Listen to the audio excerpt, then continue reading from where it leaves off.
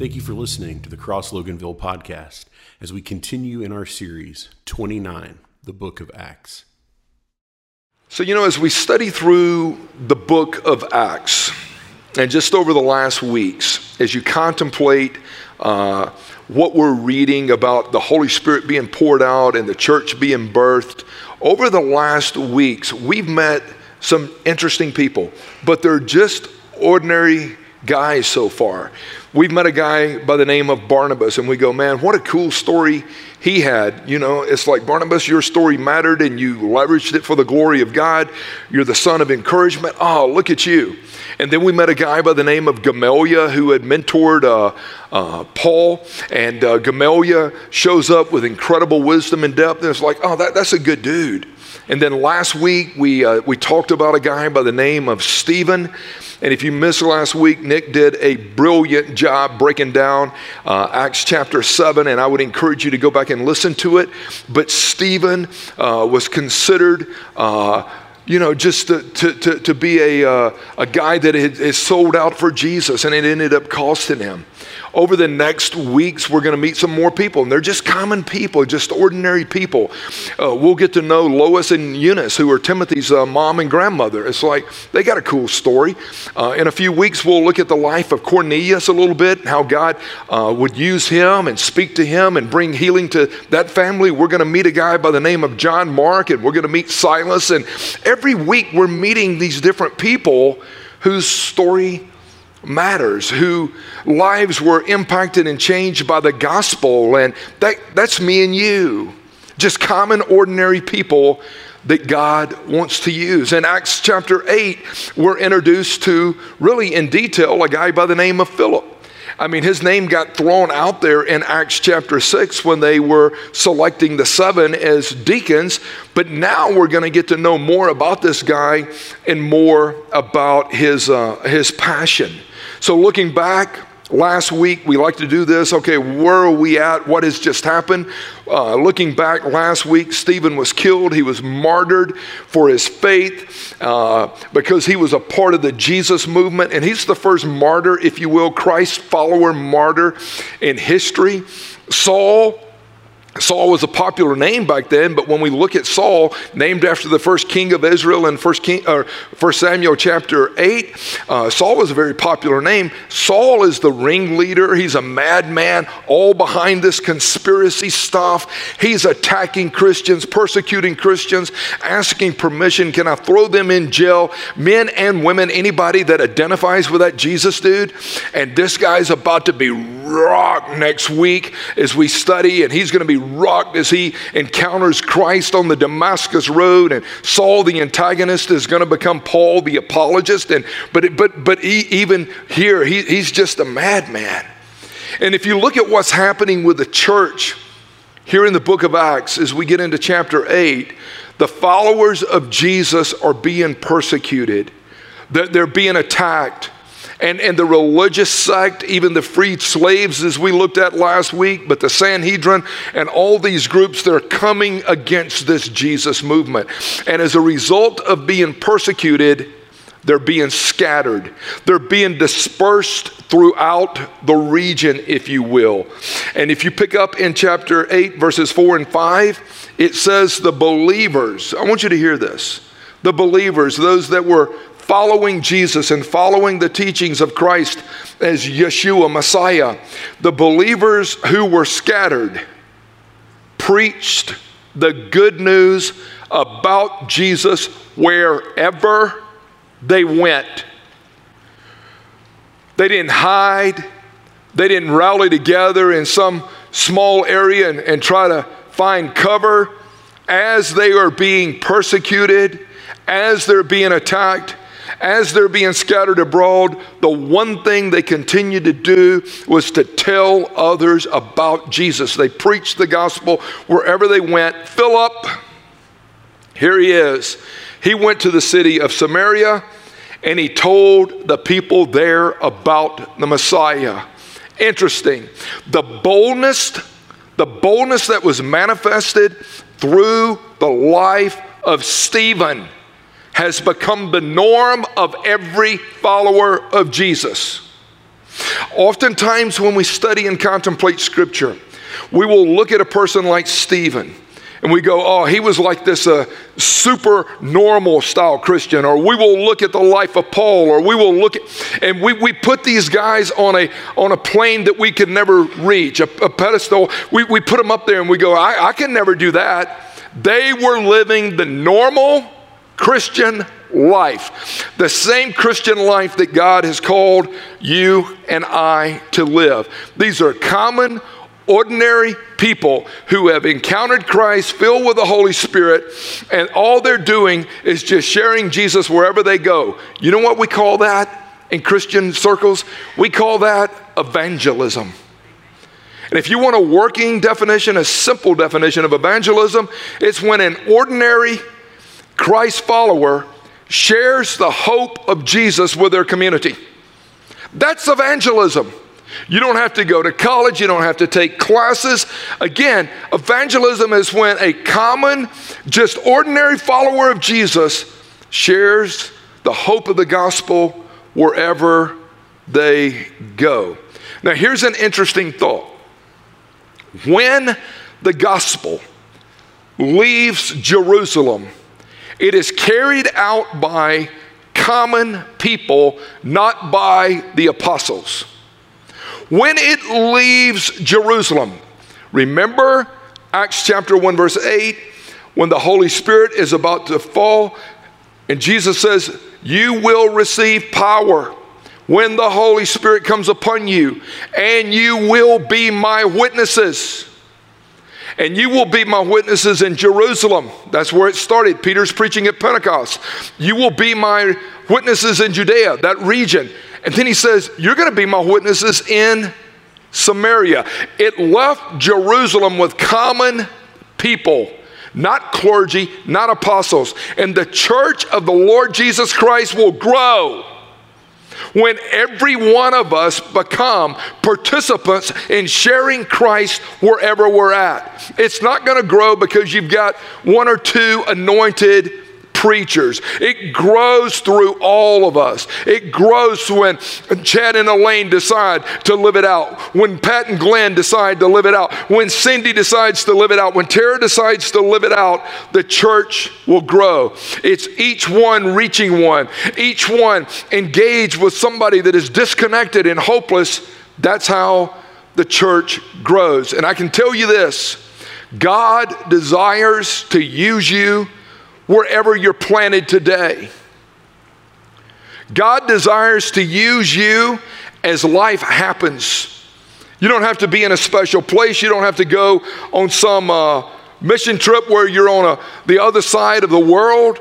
God desires to use you where you're at today, here in Loganville, or wherever you live, back in Texas, or down in Augusta, or wherever you're at. God desires to use you. And most of the time, when you read these cool stories of testimonies even today, it's just people living normal life in their city, in their neighborhood, in their community, just while they're at work, doing their jobs, or with their interests and hobbies. It's as we're doing life. Even Matthew 28 says, go into all the world and preach the gospel, but it literally translates as you're going about life, as you're just living life every day, just be his witness.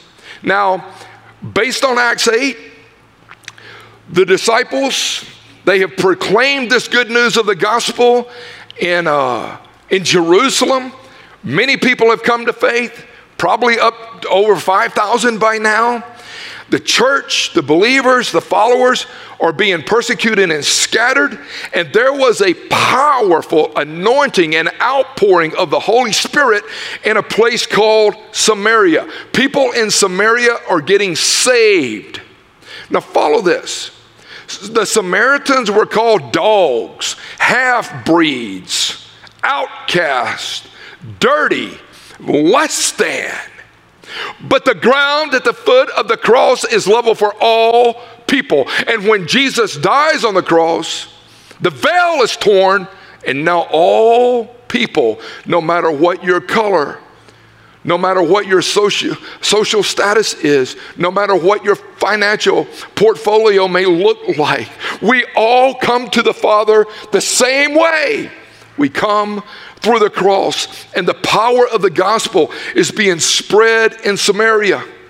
Again, the church is being scattered. Even when James writes his little epistle, he writes and he says, to those who are being scattered and persecuted.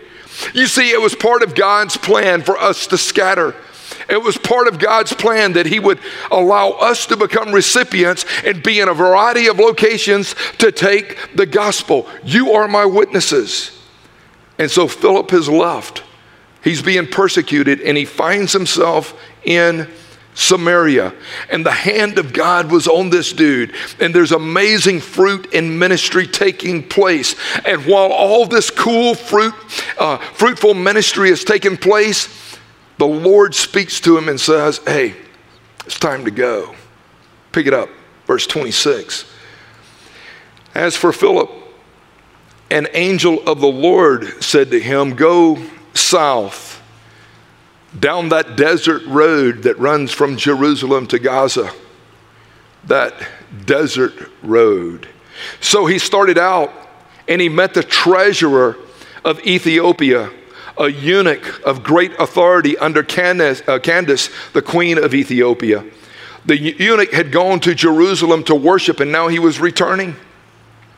Seated in his carriage, he was reading aloud from the book of Isaiah. The Holy Spirit said to Philip, go over and walk beside the carriage. Philip ran over and heard the man reading from the prophet Isaiah. And Philip asked, do you understand what you're reading?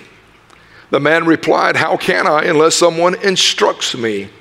He then invited Philip into the carriage to sit with him. The passage of scripture he was reading was this, and it's Isaiah 53. He was led like a sheep, as a lamb before the shearers and the slaughter. And as a lamb is silent before his shearers, he opened not his mouth. He was humiliated, and he received no justice. Who can speak of his descendants? For his life was taken from earth. The eunuch asked Philip, tell me, was the prophet talking about himself, or was he talking about someone else? So Philip told him the good news of Jesus. Now I want you to think about something. God had allowed Philip to be in a place called Samaria with the outcast and with those that were considered less than. While he's there, the hand of God is on him strong. There's incredible ministry taking place. It's like, man, why would I ever leave here? And then the Lord said, I want you to go to no man's land. I want you to go to the desert. I want you to head toward Gaza. God had a plan for him. God had a divine appointment set up for him, but it required Philip taking a step of faith. Can I tell you, and I will build more on this point, anytime God wants to use us, it requires us taking a step of faith. Oftentimes, we have to leave where we're comfortable for God to stretch us and to lead us with divine assignments. The Ethiopian, he was a high-level official, and he had been in Jerusalem. And I believe he had been searching for truth. I believe he was lost. He was disoriented. He was searching for answers. And God is about to use Philip to introduce this dude to Jesus. So when you read Acts chapter 8, and here's where I'm going to build the message. What can we learn from the life of Philip? If we can learn anything from the life of Philip, what can we learn?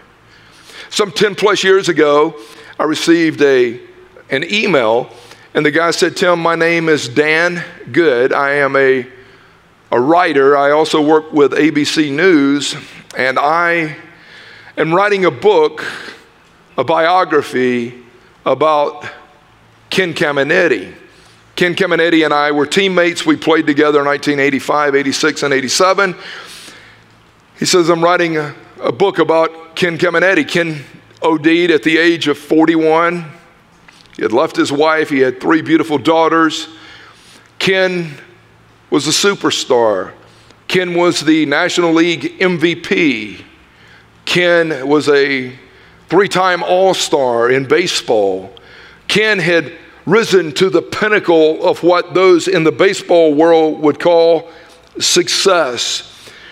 This book just came out just a few weeks ago, and it shares so much about Ken's battle of oppression and violation and abuse and addiction.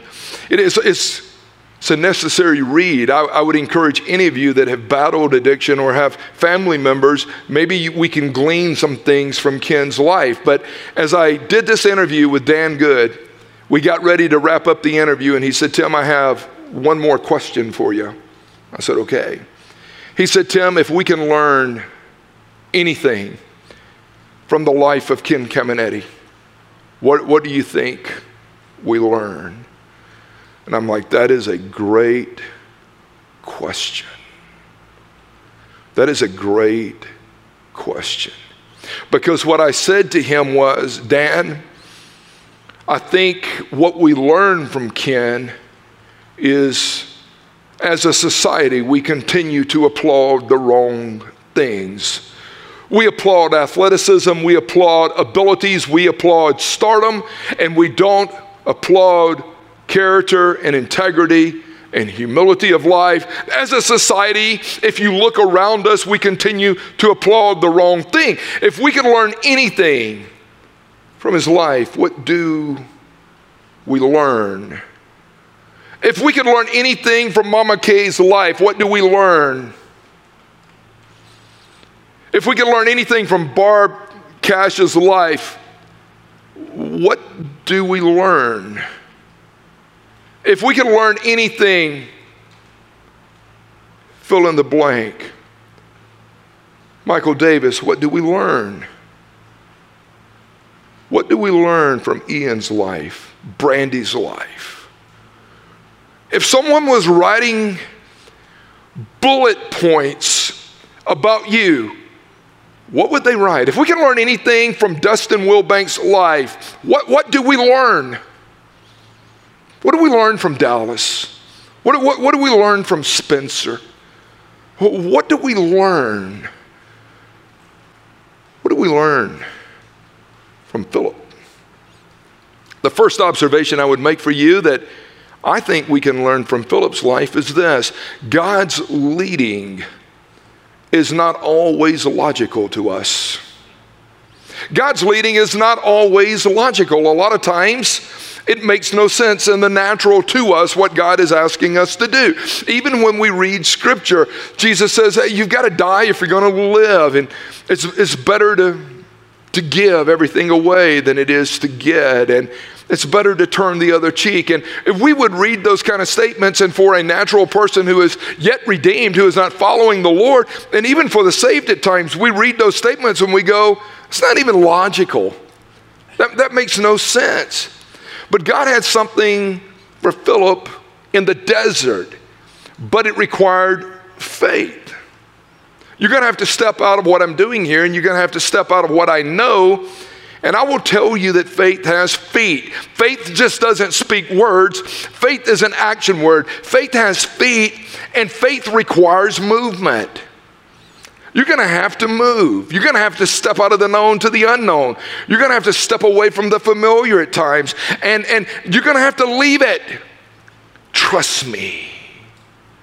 Trust me, God says. Do not lean on your own understanding. In all your ways acknowledge me and trust me, and I will make your path straight. All I knew was Georgia for the most part. I had trouble playing ball, but all I knew was Georgia. I'd come to faith in Christ, and I came back to Georgia. And I'm like, oh, I know this area. And then I felt like the Lord, after going on a mission trip in 1988, I felt like the Lord was saying, I want you to move to Indiana. I'm like, I don't want to move to Indiana. I don't want to move to Indiana in January. It's cold. It's brutal. I don't want to go up there. That's not where I would lead me, God, on an assignment. But God goes, I want you to go there. So I packed up my truck and I moved to Indiana in January of 1989. And it took a step of faith. And I'm like, okay, I have no clue what awaits me here. And God began to do a deeper work in my life. God began to bring about healing in my life. Larry Crabb was doing his counseling program at Grace College and Seminary, and I happened to be a student there. And I would listen to Crabb, and I'm like, I've never heard any of this, and I want you to go there. And it's not what I want to do through you, but it's what I want to do in you. I'm like, okay, so we get there and we start to settle in. And I'm like, oh, there's some pretty cool ministry happening here. And there's some fruit in what's happening here. And I meet Barb, long distance relationship. And we get married and we start to live there. And we had Rachel there. And it's like, I want you to move back to Georgia. Okay. I like Georgia. I would really like to move back to Georgia, but you're not going to Noonan. A prophet is only without honor in his own hometown around his own people. You're not going there. Where I'm going to go, you're going to be about 80 miles away. But I want you to start doing this sports ministry. And I was doing the sports ministry, and I was loving doing the sports ministry and God's favor in hand. And we saw God do a lot of cool things. And all of a sudden I get to 2010 and God goes, I want you to pastor locally. Where? I'll show you where. So all of a sudden, Steve Traylor calls me, and I start talking with Steve, and they're like, hey, we want to talk to you about, back then it was the Oasis. We need a pastor. And I came over here and sat down with Steve and some of the guys that made up the board, and I'm like, so tell me about your church. Well, we're $70,000 behind on our mortgage. We got over $6 million in debt. We're sheep without a shepherd. Would you pray about coming here? And I felt like the Lord said, take it. If I call you, I'll cover you. There's been so many things in our life where God is saying, hey, you're going to have to step out in faith here. You're going to leave that ministry you're doing, and when you get there, you're going to take a $25,000, $30,000 a year pay cut, but just do it. But I got these 5 kids, and I got one of them there in diapers, and 2 of them starting to wear bras and different things, and that costs a lot of money, and it's going to require money to raise that crew. Lord, I got you covered. Remember, I sat down with Nick Slade, and I was talking to Nick, and I said, hey, brother, I want to talk to you about being a worship pastor with me, brother. I don't know you. You don't know me. I know you were born and raised in the Marietta, Kennesaw area, and I know you've been in this one church over here for a long time, but I'm looking for a worship pastor. I'm looking for a pastor that can lead worship that pastors. Would you pray about it? He goes, I'll pray about it. We met with he and Lisa. They prayed about it. Nick goes, I feel like the Lord is saying, go to Gaza. I'm like, well, come on. I remember one of the first days I walked in, and the sound system we had at the time, it was hanging on by a thread, and I took Nick back there and I said, Nick, I don't know anything about music or sound. I like listening to music. I have no clue how anything works, but from what I've been told, you need to make this Chevette run like a Corvette. Can you do it? He goes, I'm in.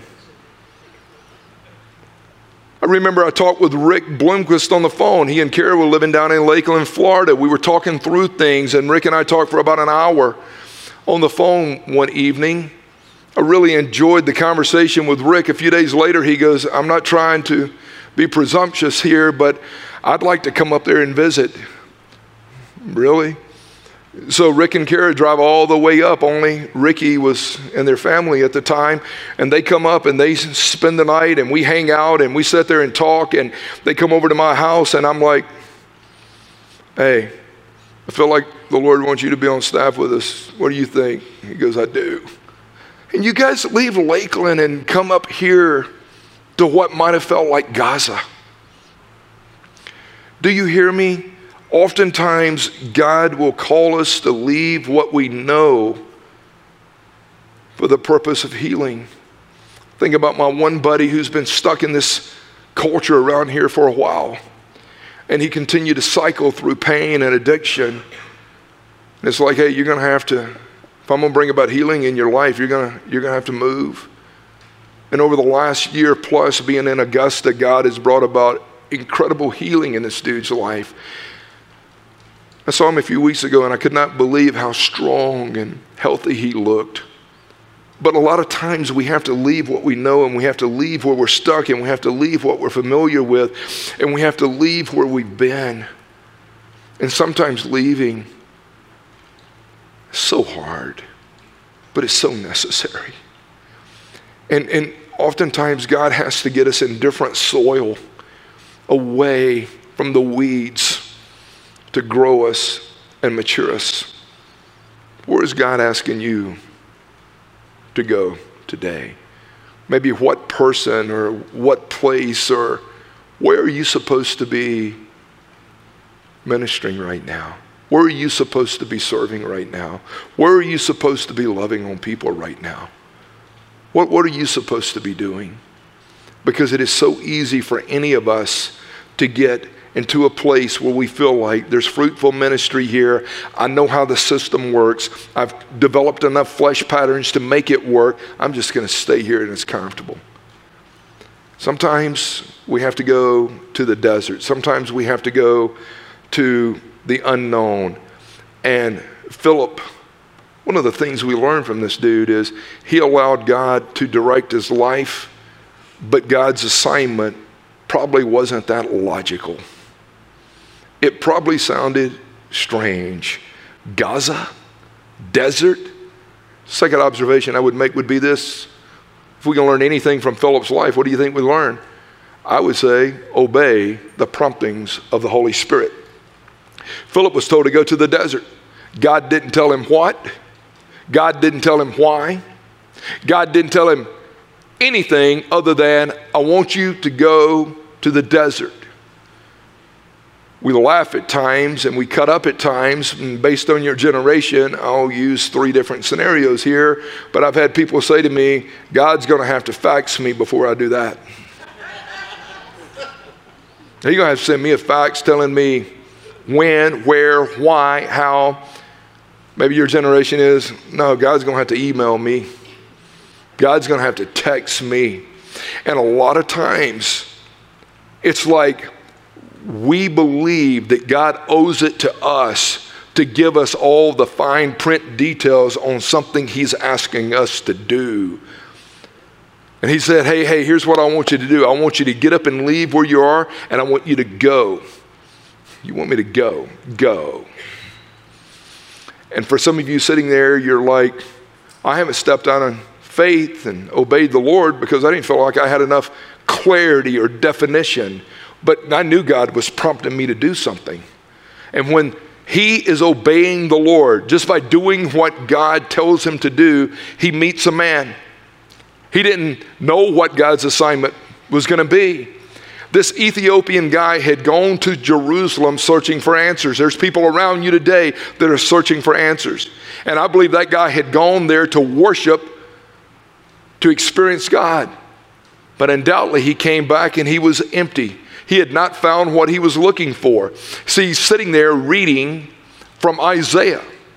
And as he read, his heart longed to know the God that this text was talking about. Can I tell you, there's people like the Ethiopian around you today. I thought about this in my own journey. Lost people will oftentimes read scripture searching for hope. In a dark, damaged, disturbed, distorted world, people will oftentimes pick up the Bible looking for answers. Well, that's a good place to look, but they don't even know where to look, and they don't know how to interpret what they're looking for. I remember as a lost dude picking up the Bible at times, and I'm like, man, I need some answers. I need some help. Did any of you ever do that? It's like I'm wayward. I'm way jacked up. And I'm like, man. And still I would spin in my sin. I remember when I was a student at Troy University. I'm 20 years old and I'm out there.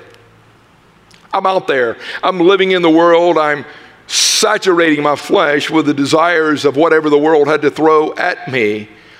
I had a buddy by the name of Danny. I grew up with Danny. Danny lived right down the street from me. And Danny had battled different things in his life. And Danny had found himself at Tennessee Temple University. Man, I'm going to a Christian college and I'm going to get my life together. And I'll never forget that Danny sent me a Bible, an NIV Bible, while I was at Troy University. Now, if you know anything about Tennessee Temple or Bob Jones, they would have kicked Danny out if it wasn't King James Version, but he sent me a copy of the scripture. And I remember getting that Bible, and Danny had written a personal note in there, and I'll never forget that Bible. It said, Tim, this book will keep you from sin, or sin will keep you from this book. And he wrote a couple scripture, and I read those scripture. And I remember going, man, he sent me a Bible. And the sad thing is, 12 years ago, on New Year's Eve, Barb knows, Danny OD'd with alcohol and drugs, and his sister called me weeping. And she said, Tim, would you do Danny's funeral? Danny was searching, I was searching. I went to the Bible. He was trying to find a place. It's like, Danny, God loves you. There's a lot of people in your world right now, family members and friends, that are alone, that are afraid. And for some, they've picked up the Bible and they're trying to find answers. And here would be my question to you. Are you ready to help someone understand what they're reading?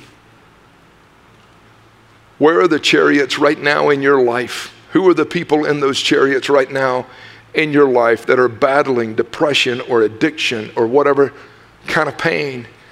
And you see them there. Are you willing to go and walk with the chariot? Are you willing to go and walk with that friend? The Holy Spirit said, now go and walk beside him. I think that's one of the big assignments that we live here. Even Dwayne's testimony is like we're trying to raise up disciples and Jesus followers who are willing to walk alongside those who are disturbed and defeated and searching. And if you notice the text, it doesn't say that Philip stood there, prayed about it, contemplated it. It says Philip ran. He knew the Holy Spirit was leading him. He ran. He sprinted. And I've come to realize that obeying the Holy Spirit may bring clarity to some in your world today that are living in confusion. There's people there that you go, dude's hurting. Barb and I were up in Greenville, South Carolina, did a wedding last weekend in Travelers Rest. And we had a great time of just being there. And Daniel and Madison, they've moved to this area. And he's been coming to church here for the last couple years. And she was finishing up her master's at Clemson. And all of their families up in that area. But anyway, they're going to stay here in this area. They're going to be a part of our fellowship, but they were getting married. And we had such a great time just hanging out with people and talking with people. But one of the guys that was in the wedding party, kind of a Chris Stapleton lookalike guy, he's standing over there, and Barb and I saw him. And I said, Barb, I feel like the Lord is leading me to go talk to this dude. And we go over and we start to talk to this young man. He's 27 years old. And I said, so what's your story? You made the statement at the toast when we were having food that you're used to being on a stage, but you're not used to being able to, or even having to speak in a sensitive moment with things like this. I assume you just sing and play or whatever you do. And he goes, yeah, I do.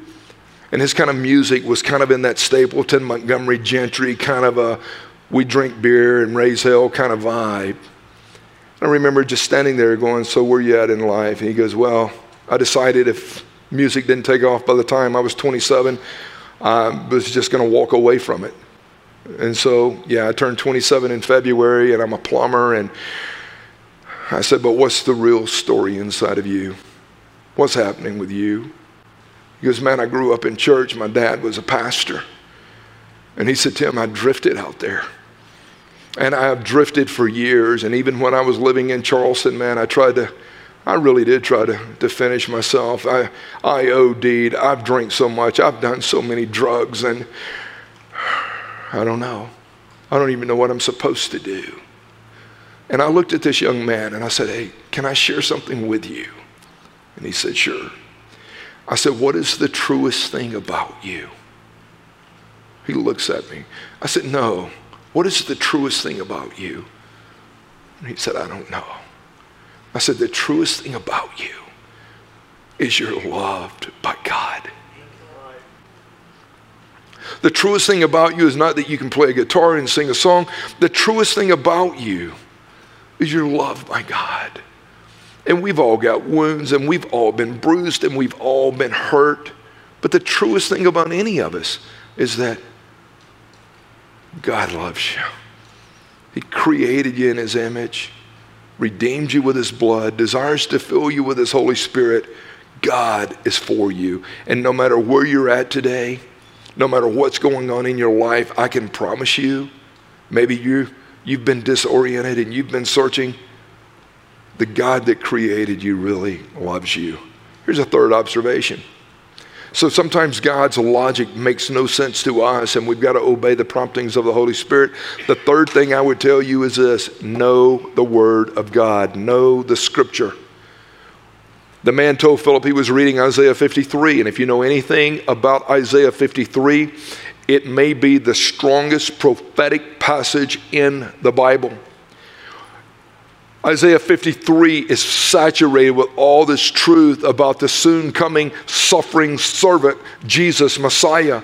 And you read the text and it says, and beginning with the scripture, Philip told him the good news about Jesus. What are you reading? Isaiah 53. And beginning with the scripture, he pointed him to the good news of the gospel.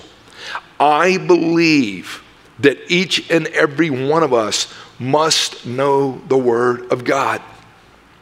We must be able to handle the Word of God with accuracy. We must study to show ourselves approved. Every person in this room, we need to be equipped. We don't know what person we're going to talk to. We don't know what they're going to bring up. Joyce, we have no clue where they're at in life. But if we're equipped, we will be ready to share the hope of the gospel. This guy is reading Isaiah 53.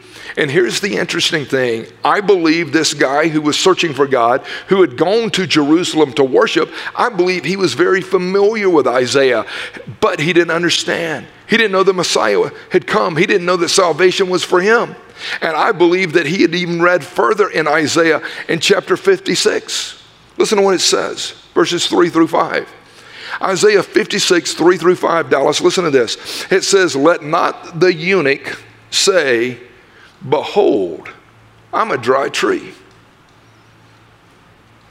You go, what does that mean? A eunuch is a man who has been castrated for the purpose of being in a trusted role, if you will, in a royal household. Castrated. Praise God. He didn't call me to that assignment. But here is an interesting thought. Let not the eunuch say, behold, I am a dry tree. Listen to what he says. For thus says the Lord to the eunuchs who keep my Sabbaths, who choose the things that please me and hold fast my covenant, I will give in my house a monument and a name better than even to my sons and daughters. I will give them an everlasting name that will not be cut off. That would have encouraged this guy. God cares about people like me. God speaks to people like me. Hallelujah. There's something in the scripture that applies to me. I want to know this Isaiah 53 piece. Who is this talking about? But I'm sure he's got there going, well, man, praise God he hadn't forgot about people like me. And when you pick up the Bible and you start to read it, you'll start to identify with people in the scripture and you go, that's me.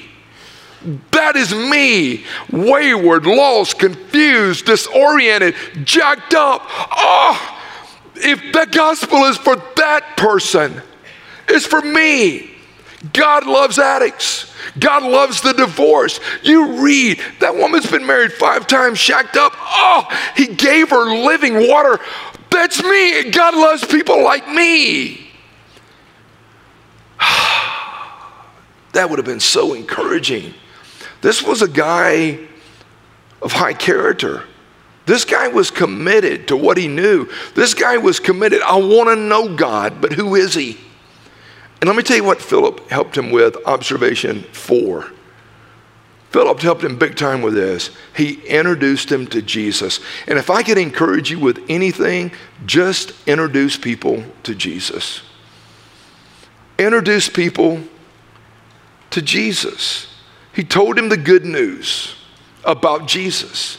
He didn't point him to a denomination. He didn't point him to a political affiliation. He didn't point him to anything other than Jesus.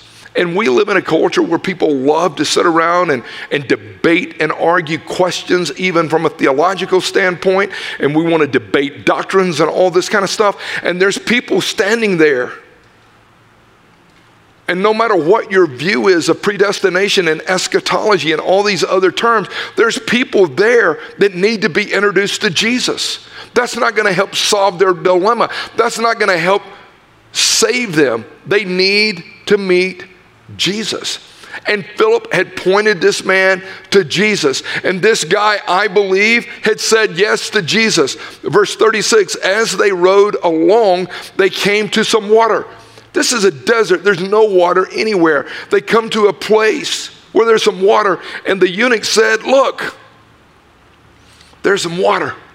Why can't I be baptized? I know Jesus loves me. I know God is for me. Why can't I be baptized? They stopped. They went down into the water. No sprinkling job I'm talking about, like we did this morning. And Philip baptized him. And when they came up out of the water, the Spirit of the Lord snatched Philip away.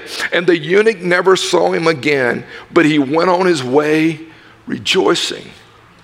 Just, you read it and you go, bam, baptized him. Why are you rejoicing? Because I met Jesus. I experienced Jesus. That dude helped me get to what I needed. He helped get me to Jesus. He just introduced him to Jesus. Snatched him away. And that guy now has the Holy Spirit living inside of him, this Ethiopian eunuch. And guess what? He is now a redeemed child of God. It's like, you just pointed him to Jesus. God told me to go to Gaza. God told me to, that's what he told me to do. Just share Jesus with him. Listen to this. Meanwhile, I love that. Meanwhile, Philip found himself further north at the town of Azotus. He preached the good news there and in every town along the way until he reached Caesarea. What are you doing? I'm sharing Jesus. The Spirit's leading me up to Caesarea. We've been there. But right now, this is where I'm at. And as I go along, I'm just going to tell people about Jesus. Every town that I go in, I'm just going to share Jesus. Baptized, taken away, preaching Jesus. You good? God said, hey, you did what I asked you to do. He's good. He's met me. I've filled him with me. Now let's go. I'm like, man, what did we learn about Philip? Philip was a fascinating brother. He's led by the Spirit to Samaria because of persecution. What is the Holy Spirit doing in you? Where's the Holy Spirit leading you? He was led to Gaza, the desert. And what did he do? He just obeyed. Then he's led to the Ethiopian's chariot and says, go over and talk to that dude. Just walk with him. I'll walk with him. Then the scripture says he preached the gospel in every city. You've got to understand this when you study. None of this was planned by Philip. None of this was planned. Hunter, not one thing of his life was planned by him. He didn't plan it. If you go back to Acts chapter 6, when the widows were being neglected, the church said, we need to appoint 7 guys that will serve tables. Hey, Philip, we need somebody just to serve tables and help set up and help clean up and just, I'm in, count me in. You willing to serve? Yes, I'm willing to serve. He went for it. That first step that he took opened the door to all this other stuff we read about. And it's that way with you. It's that first step. Hey, come on. Let's go. Come on, dude. Go share your testimony at this men's group. Dumb as a brick, dude.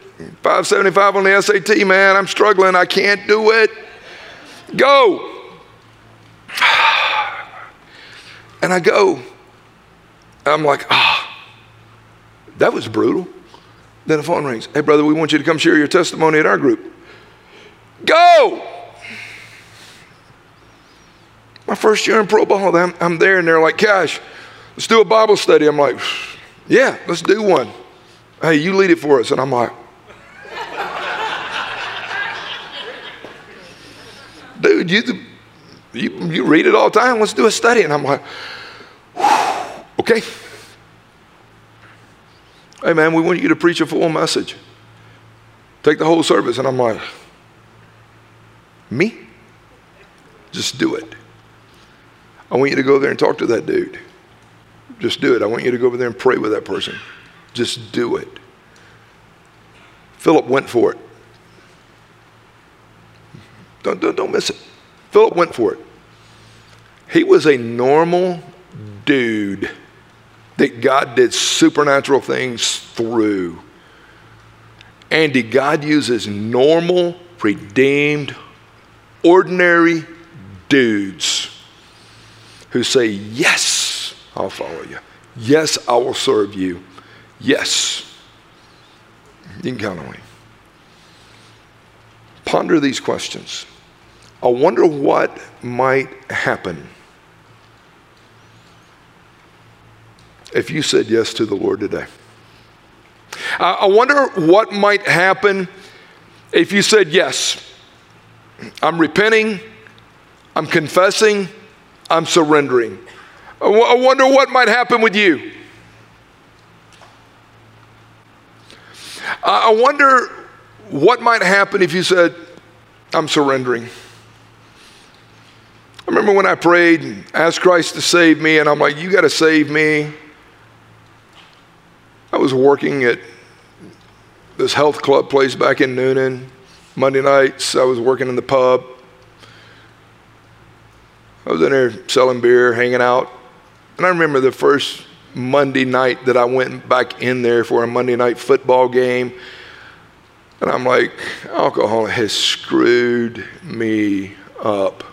And here I am selling what I need to be avoiding. And I told the dude after that night, like, I can't be doing this. I can't. I'm done. And I remember the Lord said, you going to surrender that to me? You can have it. What about your language? What about your attitude? What about your stinking eyes, dude? You lust like a champ. Stop it. Memorize Job. I made a covenant with my eyes that I will not sin against you. I'm like, I need that verse, God. I need to make a covenant. I wonder what would happen with you if you risk it all for the Lord. I wonder what would happen if you had the courage to share your faith with a family member or coworker. I wonder what would happen if you invited a loved one to come to church with you. I wonder what would happen.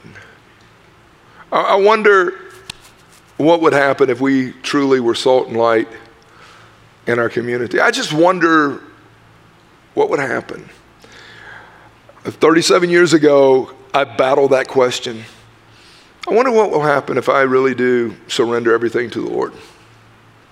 I wonder if God will take me out of the game. I wonder if God will send me to the mission field. I wonder if my story will end up being more like Stephen than Philip. I wonder what will happen. So if you call me to be a martyr as Jim Elliott and others, Nate Saint and others over the years, are you willing to follow me? Are you willing to surrender to me? I mean, we want the Philip story and we don't want the Stephen story. story. We want to be used by God, but we don't want that happening to us. We don't want to be martyred for our faith. I mean, most of the courageous ones in this room is like, now I'll lay me down to sleep. And how'd that brother die? Man, he just fell asleep. Man, what a cool way to go. Praise God.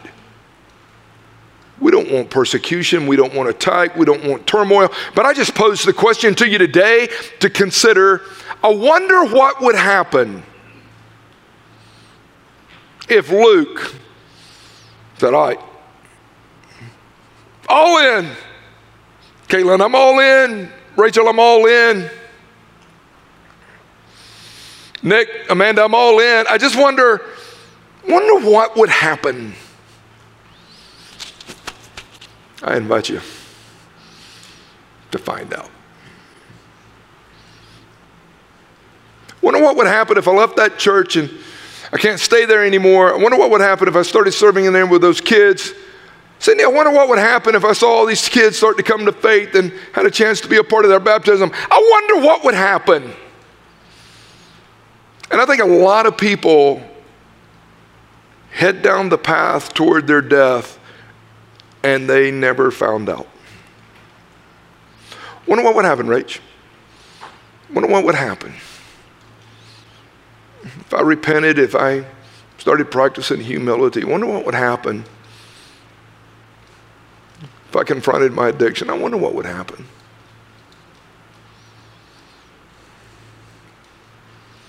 Today I invite you, risk it all, surrender it all, step into the unknown, leave whatever feels safe and familiar. The Holy Spirit is prompting some of your hearts in this room to say it's time to ante up. It's time to up the game.